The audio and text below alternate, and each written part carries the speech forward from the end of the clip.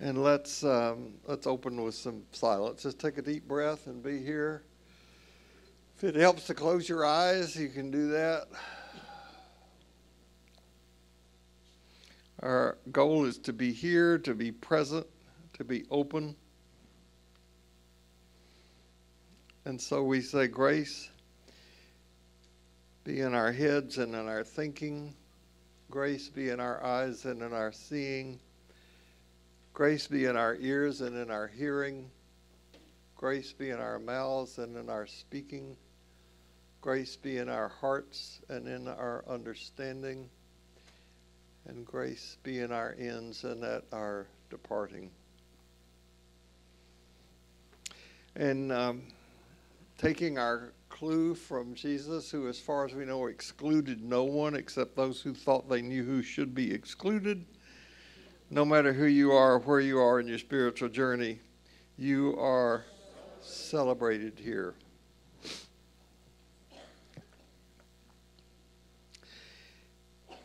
So every evening, at the end of the day, but before the evening meal,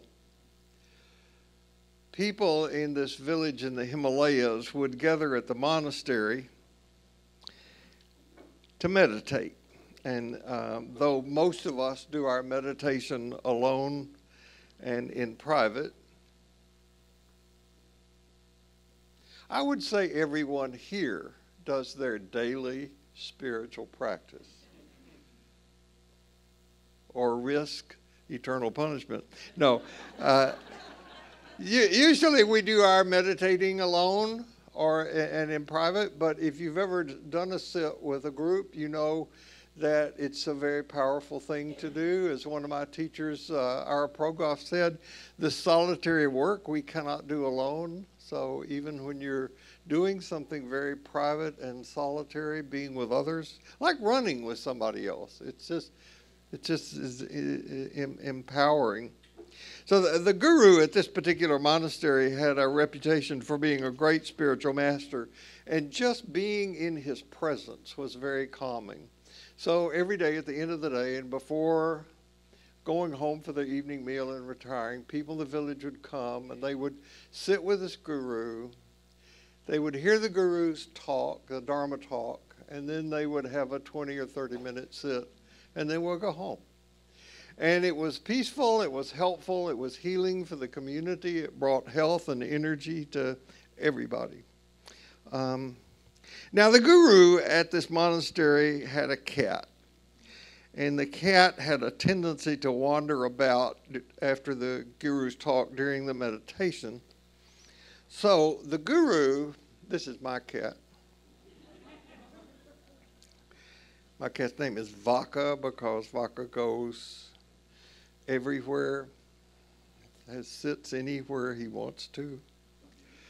When Vaka goes to heaven and approaches the throne of grace, he's going to say to God, "Aren't you sitting in my chair?" So, if you know cats, what I'm about to say is going to sound implausible, but just you have to go along. It's a story. The guru's cat would wander around during meditation, bothering everybody during meditation, climbing their laps and wanting to be petted and that sort of thing. And so what the guru would do during even meditation is that he would tie the cat up to a post nearby. And cats can live for a long time. We have one with us that's in its 14th year.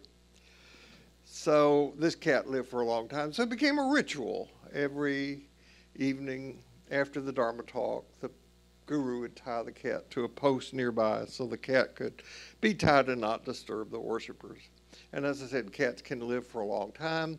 Eventually this cat died, went on to the great catnip in the sky. And so the worshipers at the monastery loved their guru. They knew the guru loved a cat, so they got the guru another cat. And out of habit as much as anything, the guru began to tie that cat to the nearby post during meditation after the Dharma talk. Gurus can live for a long time too. And so this guru passed on, and the monastery was very lucky because they were able to get another guru from another nearby monastery who became just as beloved and just as valuable to the community. So he came in and took that guru's place, and they continued the habit of tying the former guru's cat to the post during meditation so the cat would not disturb anybody. After several generations, some monks in the monastery got together and they wrote a book, a very impressive book of theology, on the importance of why and how to tie a cat during meditation at the monastery. It was a book that made the Amazon top list. It was a great book. People liked it. Other communities used it. They got their own cats, tied cats during the meditation period. And then after a while, at the original monastery, another group of monks rose up and took exception to what the first group of monks had written, saying that their writing about the tying of cats was not only wrong, but heretical. They wrote another book in opposition to the first book, and the monastery split. People took sides. Some of them went with a global monastery group.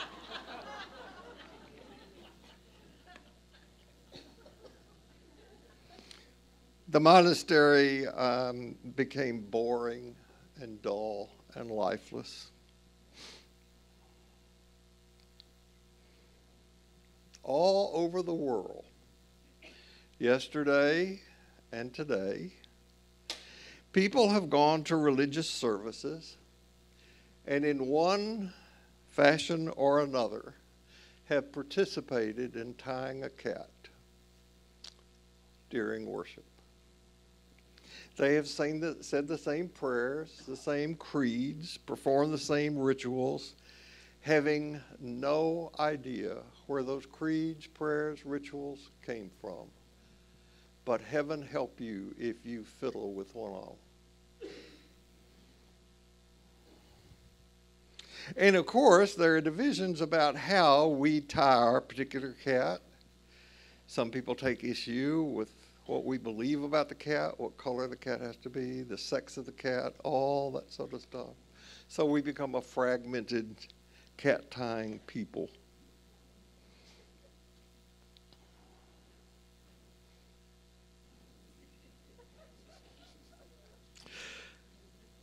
So one of the cats that we tie during worship, Protestant, Orthodox, Catholic, is that we all say this thing we call the Lord's Prayer. And you know, even people who profess no religious affiliation know the Lord's Prayer. I have been asked to conduct a memorial service for a Buddhist, which will be in a couple of weeks, and one of the requests was, would you include the Lord's Prayer? Okay.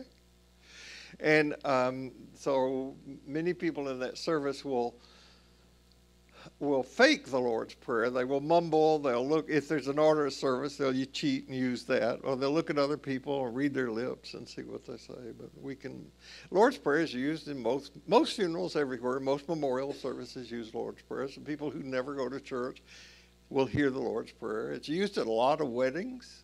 Lord's Prayer is used at a lot of weddings. It's even used in some secular events, like some civic clubs use it, some AA groups and Al-Anon groups use the Lord's Prayer. They say it. People say it. And you know, most people, I'm sure no one here, but most people are not aware that the Lord's Prayer, as we say it, even in this church, is not in the Bible.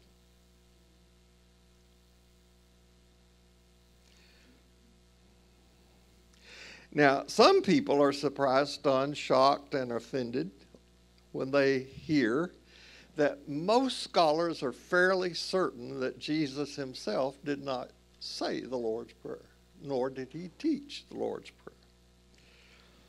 Rather, like the book of How to Tie a Cat During Meditation, the Lord's Prayer was constructed by the followers of Jesus probably 3 generations after the execution, 2 at most. Now, I don't mean for this to sound as judgmental as it could be taken, but unless a person has done some fairly serious, what I call religious literacy work, I personally don't think saying the Lord's Prayer is useful or helpful. Because at the naive level of interpretation, it teaches that God is off out there in space somewhere, a bigger than life human creature. Our Father, who art in heaven.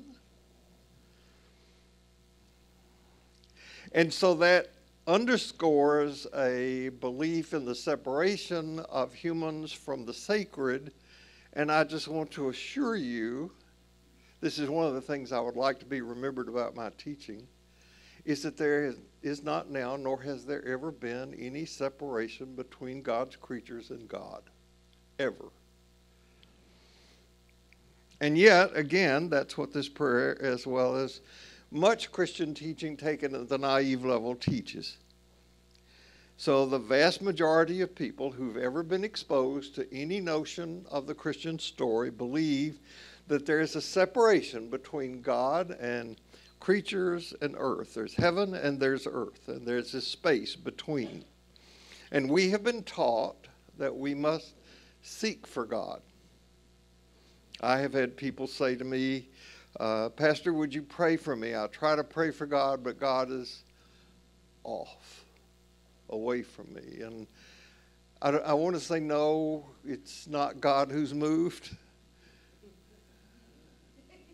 You know, it's us that we become unaware of things.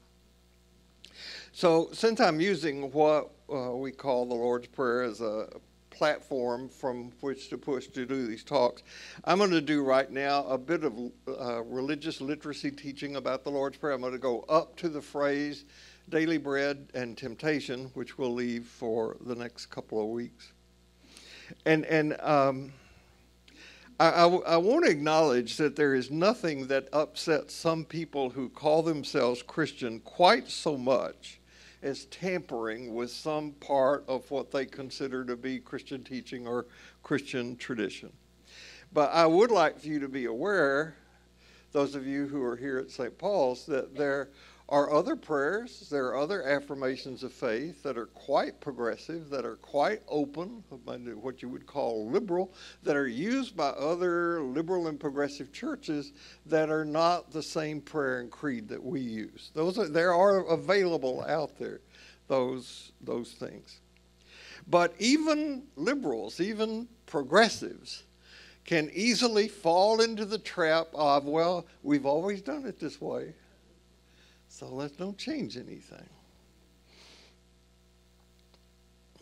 So most people are, as I said, are not aware that the words we say, and I think the formula in the Church of England and Episcopal Church, Anglican churches is, and so as he taught us, let us pray, and then we say the words of the Lord's Prayer. Most people are not aware those words that we say are not in the Bible.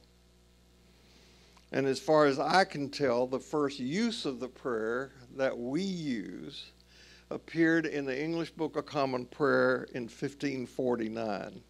There are 2 versions of the Lord's Prayer in Scripture. There's a longer one in Matthew. There's a shorter one in Luke. There's no prayer in Mark. There's no such prayer in John. So when this prayer is referred to as the Lord's Prayer, you get the impression that this is something Jesus did. He handed it on to his disciples and so forth.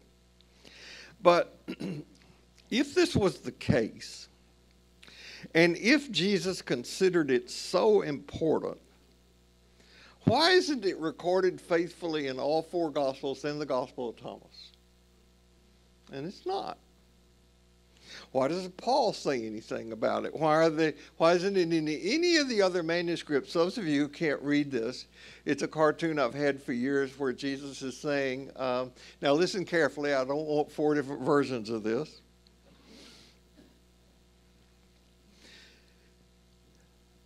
If it were that important, why isn't it in all the scripture? That's my point. How many of you, show of hands, have seen The Chosen? Not very many. Wow. Hold them again. Let me see. Okay, you've seen it. I don't know where there are 4 of you. Only 4. Wow. I don't know if you will agree with me or not, but The Chosen is a serial program narration about the life of Jesus. And I heard about it on a podcast. It's one of my favorite podcasts to listen to. And the reason that it's got my attention is that the money for producing The Chosen did not come from one or two big sources. It was crowdsourced, like GoFundMe. And it is a multi-million-dollar production. It is. Go look it up on Wikipedia. And so I decided that I wanted to watch it, and if I was going to watch it, I was going to start with episode 1, series 1. And so we sat down one night to watch it, and within 10 minutes, I turned to Sherry and said, I'm not going to like this. But I loved it. I loved every single episode of it, and now we have watched all 3 series, the 3 seasons, all episodes.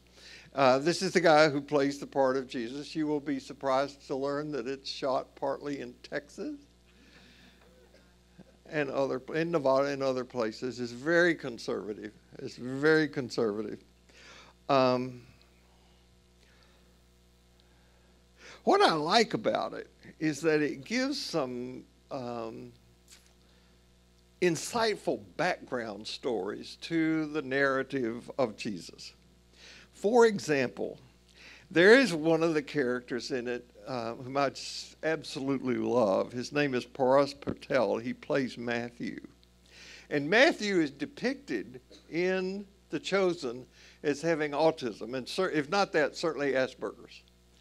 And, in the Jesus narrative, Jesus and his disciples are walking by the tax collector's booth one day, and Matthew there is collecting taxes, and Jesus says, come on, follow me. And Matthew says, okay. So he gets up and follows Jesus, and that's the story.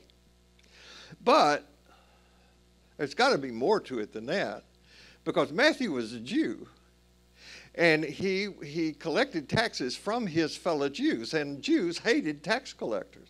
So here is Jesus saying, I'm going to get a tax collector to come be part of my intimate group. You guys welcome him. And they would, I don't think so.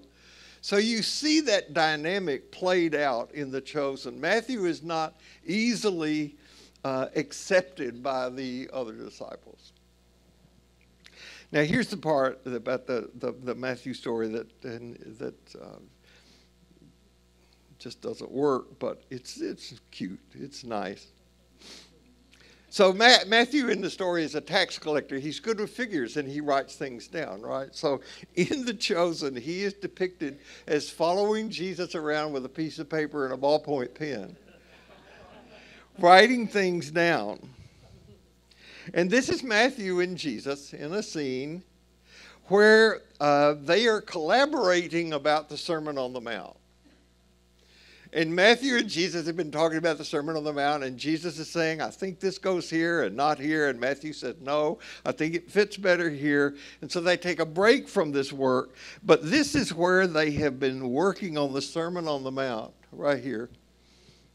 And they're taking a break right now to kind of sort it out. You can see all the papers laid out and where they're writing. And so The Chosen depicts Jesus as, after doing this work with Matthew, he goes and he gives the Sermon on the Mount, all chapters in Matthew. And I want to assure you that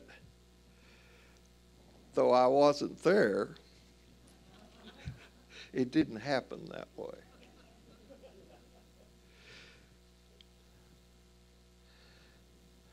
The early followers of Jesus who gathered to remember him and what he taught, they were Jews. And if you know anything about Jewish people and their customs, Jews, religious Jews, pray all the time.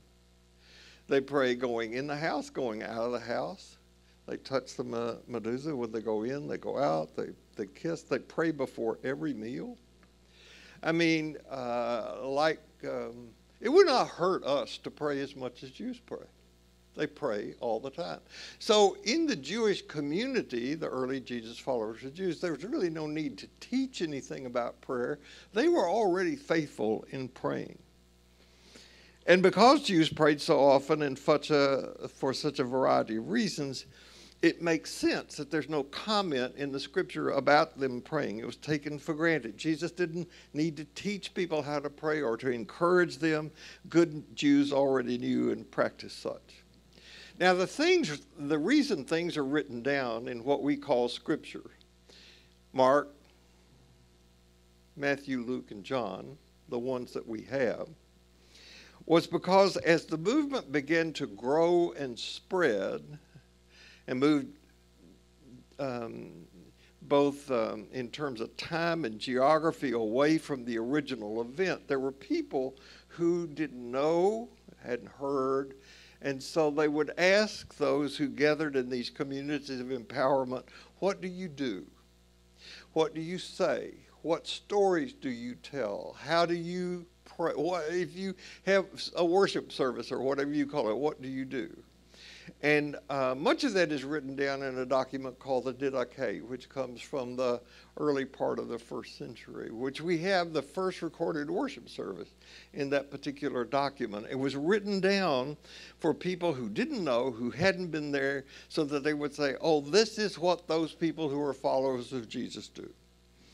And so it would make sense that it would come to pass that eventually they might write down, because they had the whole Hebrew scripture at their disposal, to take some phrases from both Jesus and from their tradition, and they would create liturgies. That's a very simplistic way to explain why we have different tellings of the story, because Matthew wrote mostly for Jews, Mark for Gentiles, Luke had a different audience, John was an entirely different story. We'll look at that. So you don't have any teaching in Mark, the earliest gospel, about Jesus teaching his disciples to pray.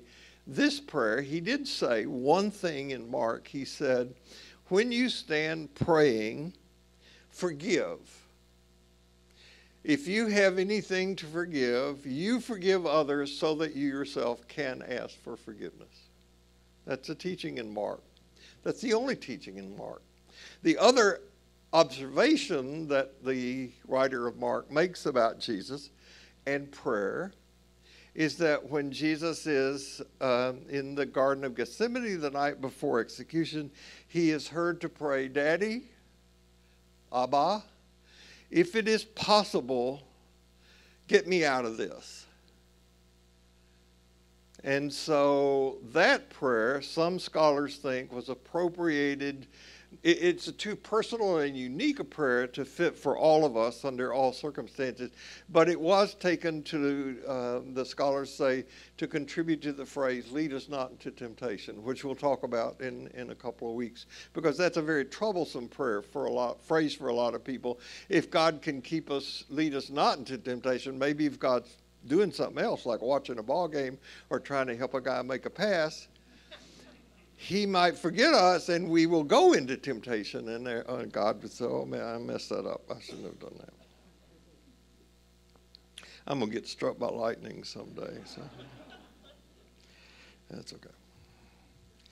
So the prayer that's found in Matthew is something that was constructed by whoever wrote that document. It was shaped over a period of time. Bart Ehrman can document this. If you don't know Bart Ehrman, you can look him up. And it was shaped by those who copied the scripture and edited the scripture in the years that followed. Now, I personally find that doing this religious literacy work is fun. It's exciting. It's to me like finding out how a magic trick works. A lot of people find that disappointing. They don't want to know about it, but I think it's really fun to do. So if you have what I call revealed theology, revealed theology is where your theological beliefs come because you think they were handed down by an authority from on high somewhere else. If you have a revealed theology in contrasted to a discovered theology, then what I'm teaching about the Lord's Prayer might be uncomfortable for you, upsetting. But my stance is, because there is no religion on the earth where beliefs play as important a role as they play in the Christian religion, I think it's helpful for us to know where those beliefs came from, why we have those particular beliefs. So I think you will find that every religion that has now or ever has in the past claimed that their religion or their religious knowledge is something that has been revealed to them or handed to them from God, results in a religion that is exclusive and divisive. Okay? I can't find an exception to that. So to move from exclusive notions about one's religion or religious beliefs to something that is inclusive for everybody is clearly something that's difficult for a lot of people who live in our culture. It requires, among other things, a mature faith. And most people do not attend church to deconstruct. Most people attend church to be comforted and to be bolstered. I understand that. I'd like some comfort myself. I'd like some assurance that we are, as a country, not on the verge of squandering the entire American experiment. What I see taking place does not encourage me. I see so many people who claim to be religious, even Christian, who are contentious and divisive. What you see happening in the Middle East is a religious war. I do see hope.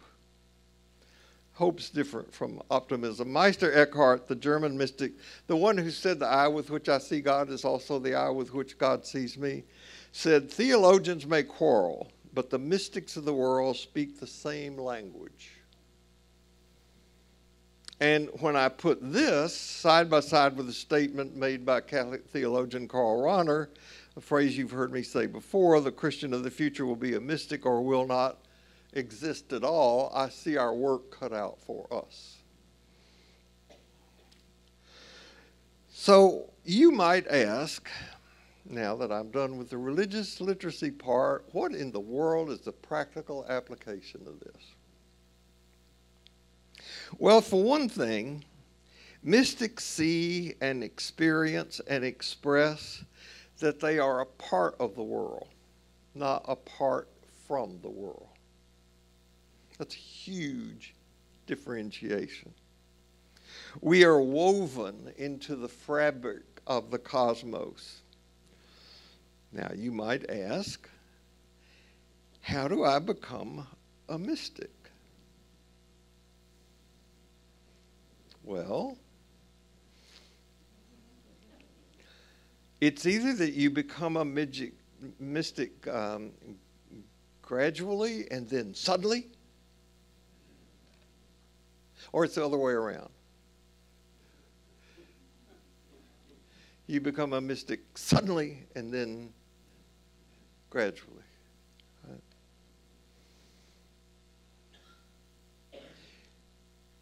You hold your child, your first child, in your arms, and suddenly there's something that evolves over a long period of time. Or you sit and you sit and you sit and you sit, and one day you get it. That you're not there to attain something, but to realize what you already are.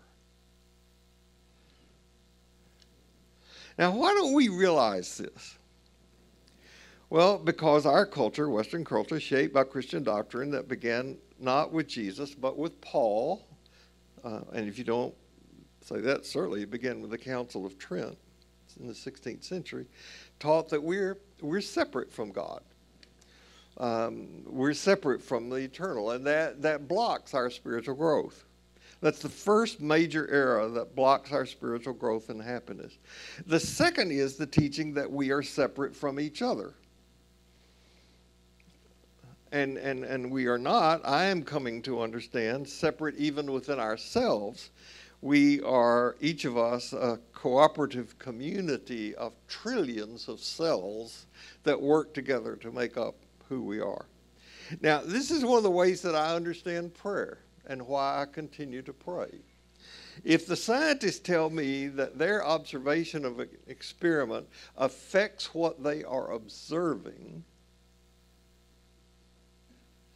then I think my intention makes a difference in the world.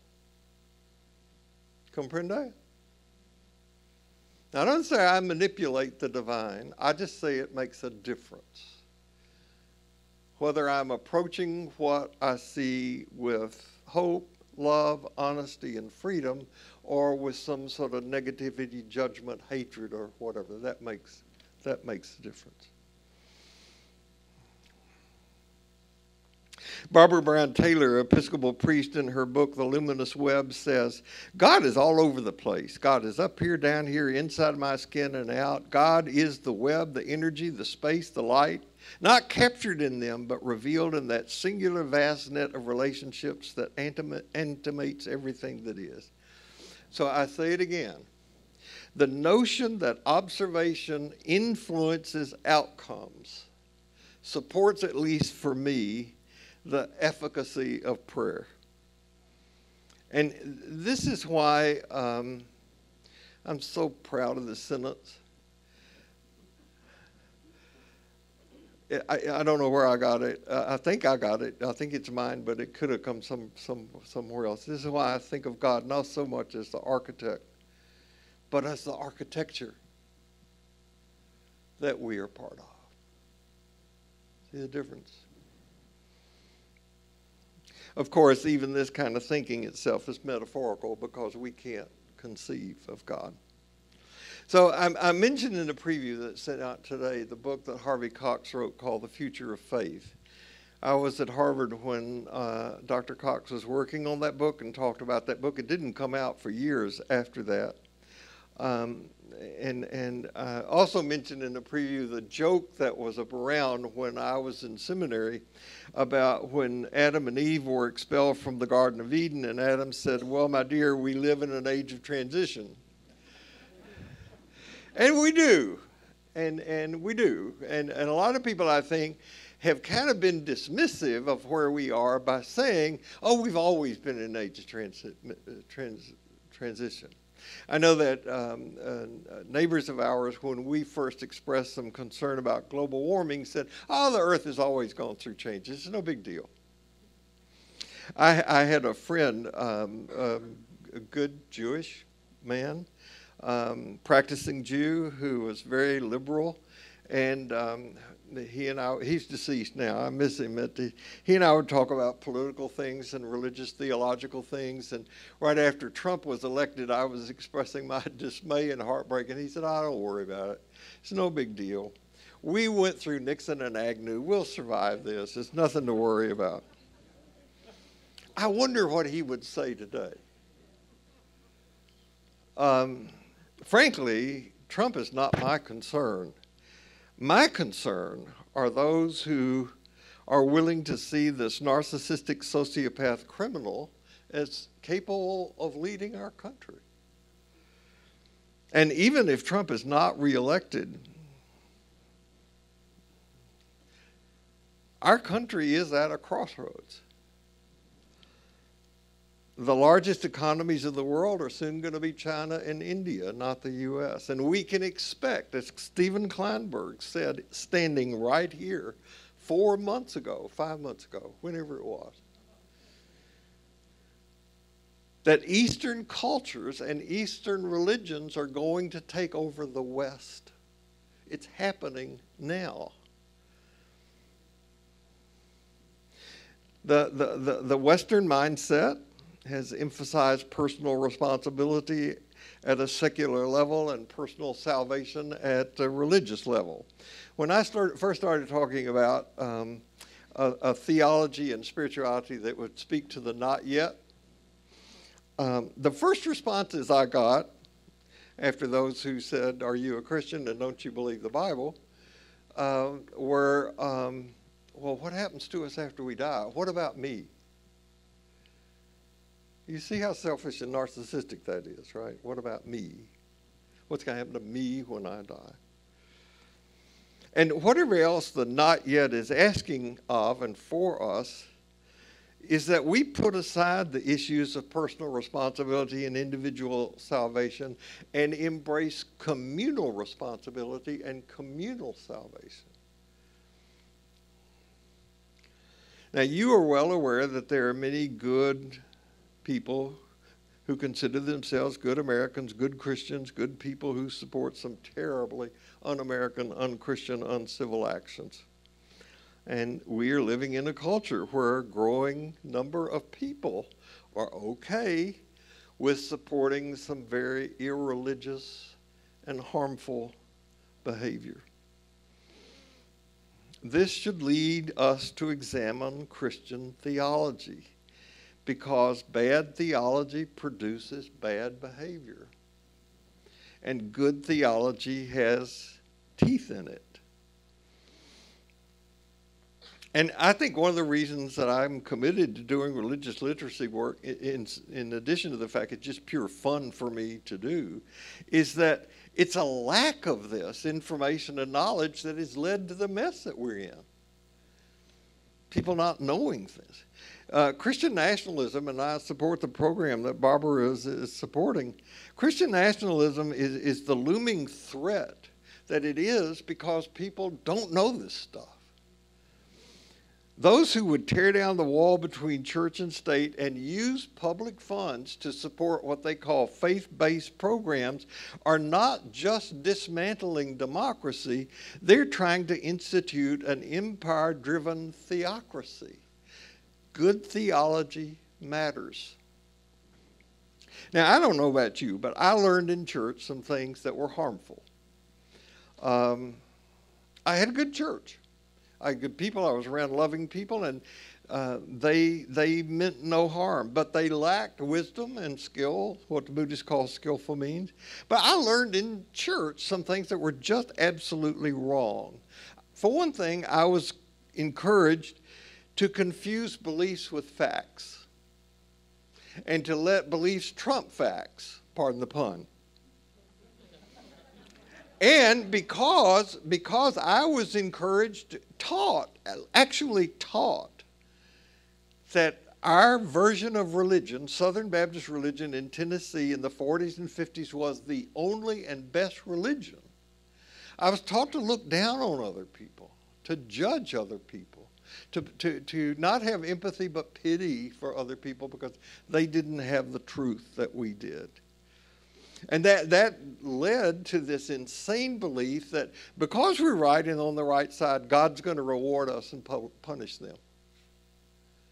It just comes with the territory. Now, let's go back to the story about the guru's cat. Nobody in that story acted out a bad motive. Everybody thought they were doing the right thing. All of them were doing what made sense at the time. There was a time when it made sense to tie the guru's cat during meditation. And there came a time when to do so was ridiculous.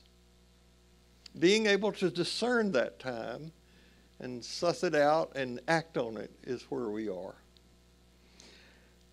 Our Father who art in heaven, hallowed be thy name, thy kingdom come. Scholars say Jesus likely never used the word kingdom, but whatever word he used, he said, it's around us, it's within us, we are in it, it is in us. Jesus never said that this community of followers was the church. He never said it was a place called heaven. And my experience is that living well has very little to do with how you tie cats. Indeed, far from being sustaining and enlivening, the focus on beliefs often leads to reactionary, sometimes furiously so, intolerant, exclusionary, mean-spirited living. I had one of those experiences this week that always causes me some consternation. There was a dinner held here in town where some people were invited to meet Dr. Ross Ellenhorn. Ellenhorn is, you can look him up on Amazon or Wikipedia, all his books and programs. He is both on the East Coast and West Coast, is a very highly regarded medical professional who is doing some successful psychiatric recovery treatment work. He's a very engaging man. He's Jewish, and I was placed directly across from him at dinner. And so he asked our host, what is his, pointing to me, connection with this group? And our host said, well, most of us here at the table have been listening to Dr. Curley teach the Ordinary Life Gathering for years and benefiting from it. And by the way, none of those people are here. They don't come here. They listen on podcasts later. They have other things that they're doing out in the world. And the guys that I am talking about keep referring back to the time in ordinary life when we begin the series Between the No Longer and the Not Yet. That time to talk about. So I knew it was coming, and I'm never prepared for it. So he said, so what's ordinary life like? What do you do?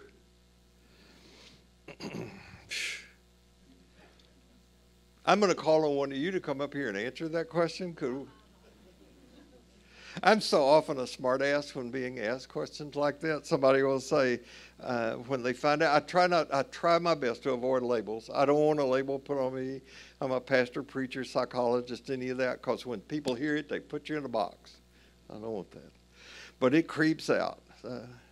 You're a psychologist. What kind of psychologist are you? My smartest answer is a good one. Not really helpful. Now, last week I said, we're in this transition of handing this class over to you and make it your class. So if you want Ordinary Life to continue, you're going to have to take ownership of it. It might be helpful for you to have an answer to that question. So on the website, it says that Ordinary Life is about wisdom teaching for ordinary mystics in ordinary life. And then there's a subtitle to that says that we are making the sacred journey, already sacred journey, sacred.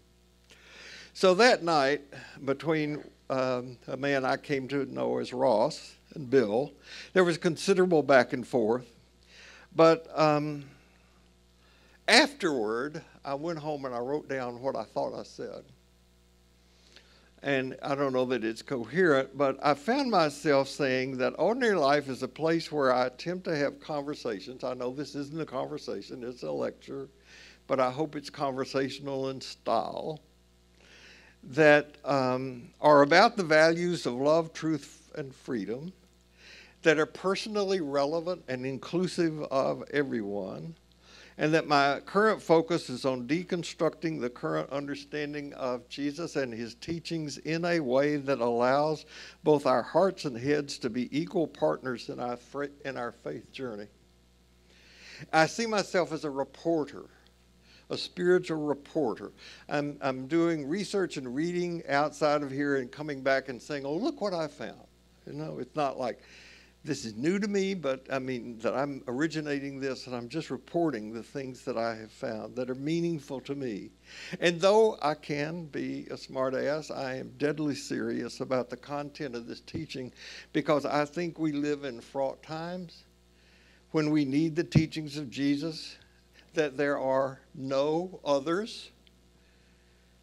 Many people might find my teaching unconventional, but my goal is to see if we can make Jesus and his message compelling again, even irresistible, so that at the moment, Ordinary life is about being biblically responsible, intellectually honest, emotionally satisfying, and socially significant.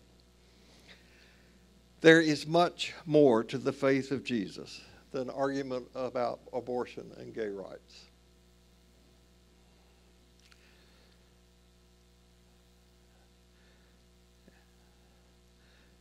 When we got up to leave the dinner, Dr. Ellen Horn said, "We need more of that," and I was pleased.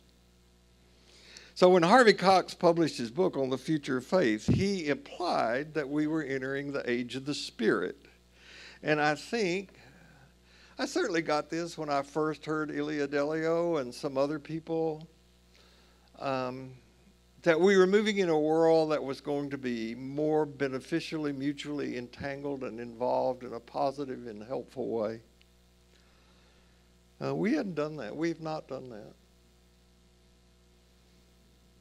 And I don't want to infect you, but I do too, but not with this. At the moment, I'm not optimistic about the future of our country. At the moment, I'm not optimistic about the future of the church. And I don't want optimism to be confused with hope. They're different things. I do believe, and here's where I think the Jesus story as an archetype can be so useful in giving us hope. I do believe that darkness cannot extinguish the light, that death cannot defeat life, and that the function of the empowering community is to remind us of this, and for us to be equipped to carry our brothers and sisters when they can't carry themselves, because someday we'll be in that position and need to be carried.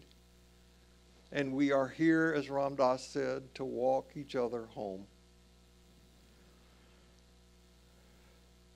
Someone, after recounting to me the destructive things they see going on in the world, said to me this week, "I feel hopeless."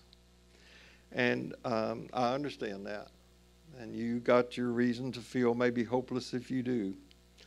And at one level, hopelessness seems like kind of a rational response. But if we choose to be followers of Jesus, hopelessness is not an option.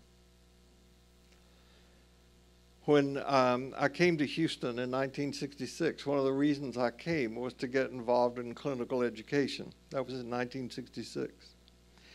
And the very first book we were assigned to read as a textbook was Viktor Frankl's book, Man's Search for Meaning. That's still among the 100 most influential books ever written. And if you have not read it, get past the sexist language and just get a copy and read it. Viktor Frankl was a survivor of the Holocaust. And this talk is not about Viktor Frankl. I could go on. But Viktor Frankl said, between stimulus and response, there's a space. And in that space, it's our power to choose our response. In our response lies our growth and our freedom. And right now, in your personal life, maybe in this church's life, in the country's life, in the world's life, wherever you locate yourself, is that space between stimulus and response. And in that space, we have one thing, and that's the freedom and power to choose. Hope may seem irrational, but choose it anyway, because that is the future of our faith.